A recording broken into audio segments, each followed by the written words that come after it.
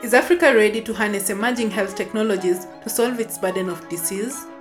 Are you aware that emerging health technologies such as gene drives for malaria control, monoclonal antibodies, drones, and artificial intelligence are currently in development across the continent? The Platform for Dialogue and Action on Health Technologies in Africa, also known as the Health Tech Platform, works to see that African voices are heard in the development of these technologies to best suit our local context and needs. The platform brings together stakeholders working in health, including policymakers, researchers, and civil society actors, to further public discourse around the development of emerging health technologies. This platform is managed by the African Institute for Development Policy, AFIDEP. Welcome to the Health Tech Africa podcast. My name is Pauline Soy, and I manage communications for the Health Tech platform. In this first 5-part series of the podcast, we are speaking to experts to help shed more light on these emerging health technologies, their development, and the corresponding need for regulation and governance on the continent.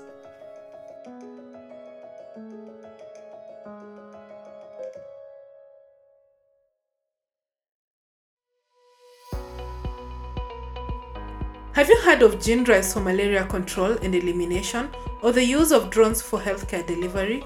In this episode, Professor Richard Mukabana, Project Director of the Health Tech Platform, takes us through the various emerging technologies that may revolutionize healthcare as we know it. Welcome, Professor Mukabana. Thank you. So, do you have a standard definition of emerging health technologies? Let me begin with defining the term emerging technology.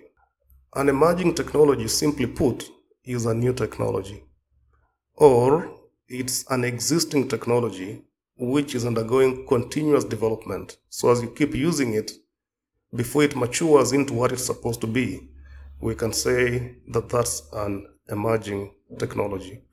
If it's for use in health, then we can call it an emerging health technology. That is the standard definition. So based on this definition, what are some of the technologies that you consider as emerging?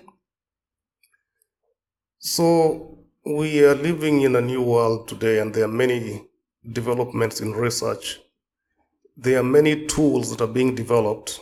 And if I look at some of the technologies which have some advantage towards Africa's development, we have the use of gene-drive mosquitoes for malaria control.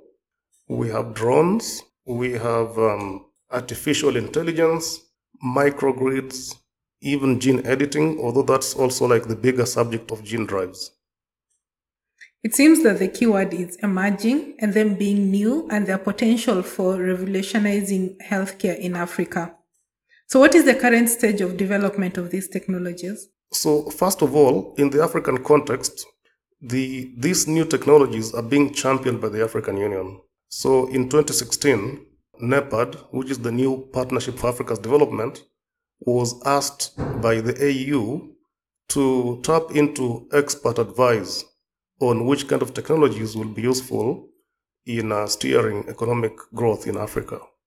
And so the experts have been called in. There are about 10 experts in what we call the APET, the African Union Expert Panel on Emerging Technologies.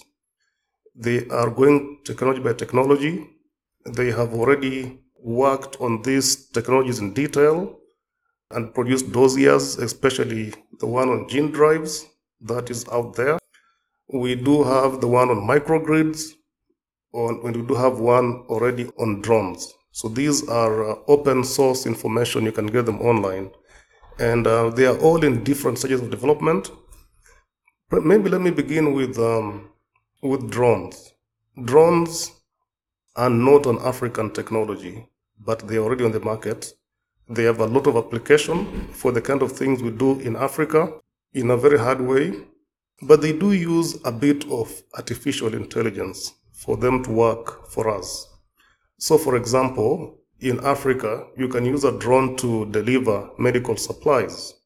It could be the medicines, it could be even just a diagnostic tool, or even supplies within some kind of distances. because most of our health facilities are also in very hard to reach areas. So you have to go sometimes through very difficult terrain to get there. So these are ready for use. Some countries are using them. There are different levels. But the key thing with drones is that is the artificial intelligence component which is built into them. And artificial intelligence, maybe very briefly, is a branch of computer science, which is about smart use of computers to do things that generally human intelligence is the one that does it. So drones are here. It's for us to take and use them. I think there's no other development that I think we should be thinking about use of drones beyond the already inbuilt artificial intelligence. Microgrids, maybe I should try to explain what they are to begin with. So normally, for many African countries, if you want to generate electricity, you can go to a river, make a dam around it, manufacture your power, and send it across the whole country. So those through the grids.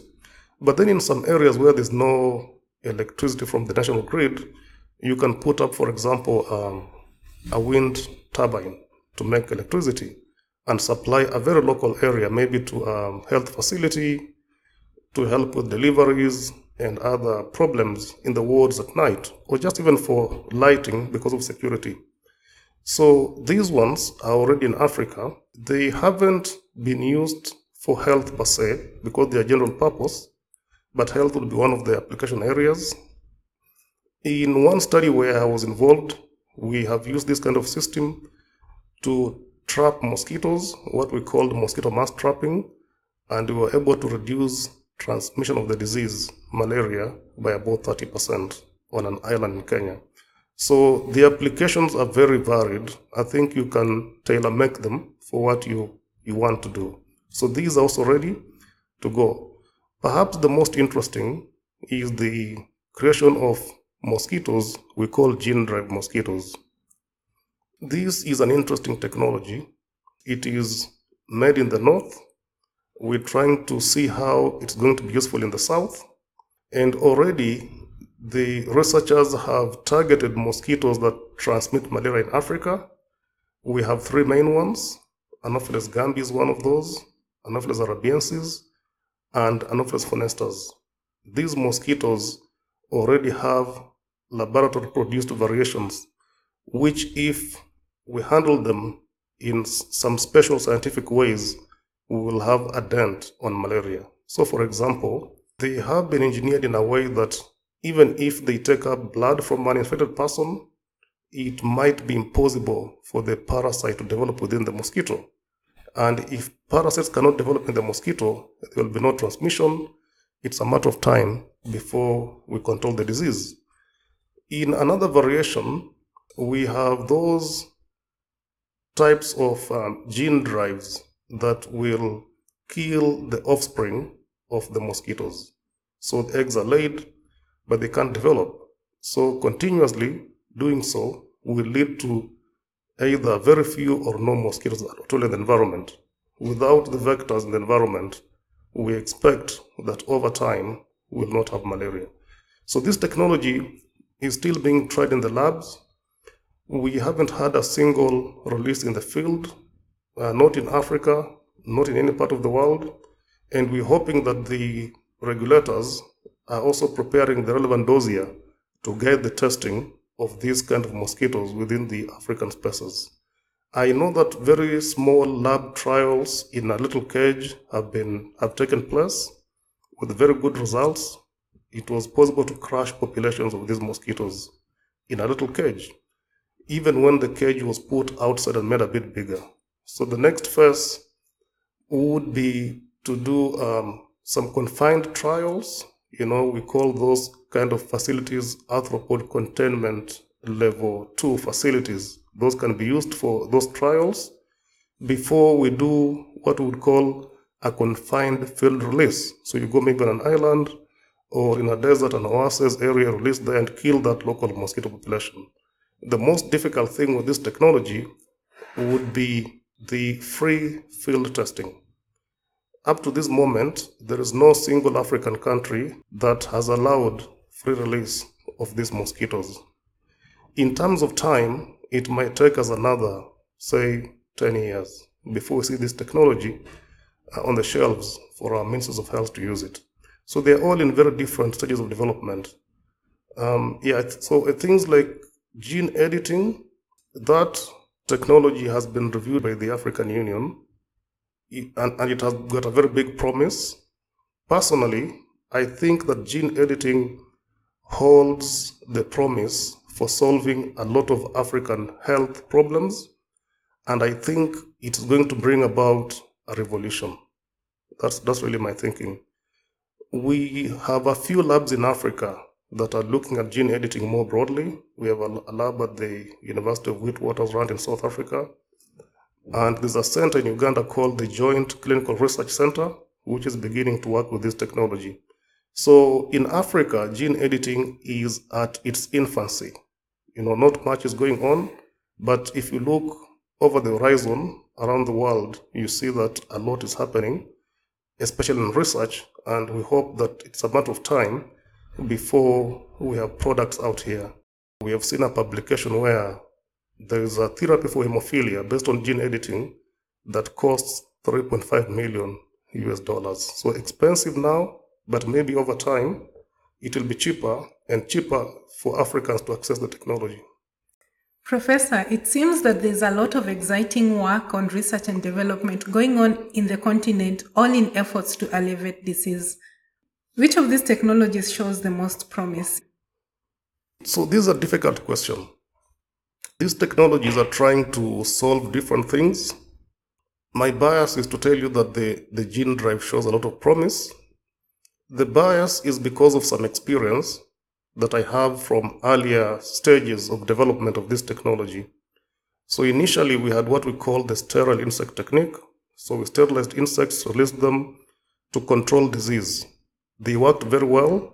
If you go to the Western countries, they still use that technology today for disease control in crops, and even in animal diseases.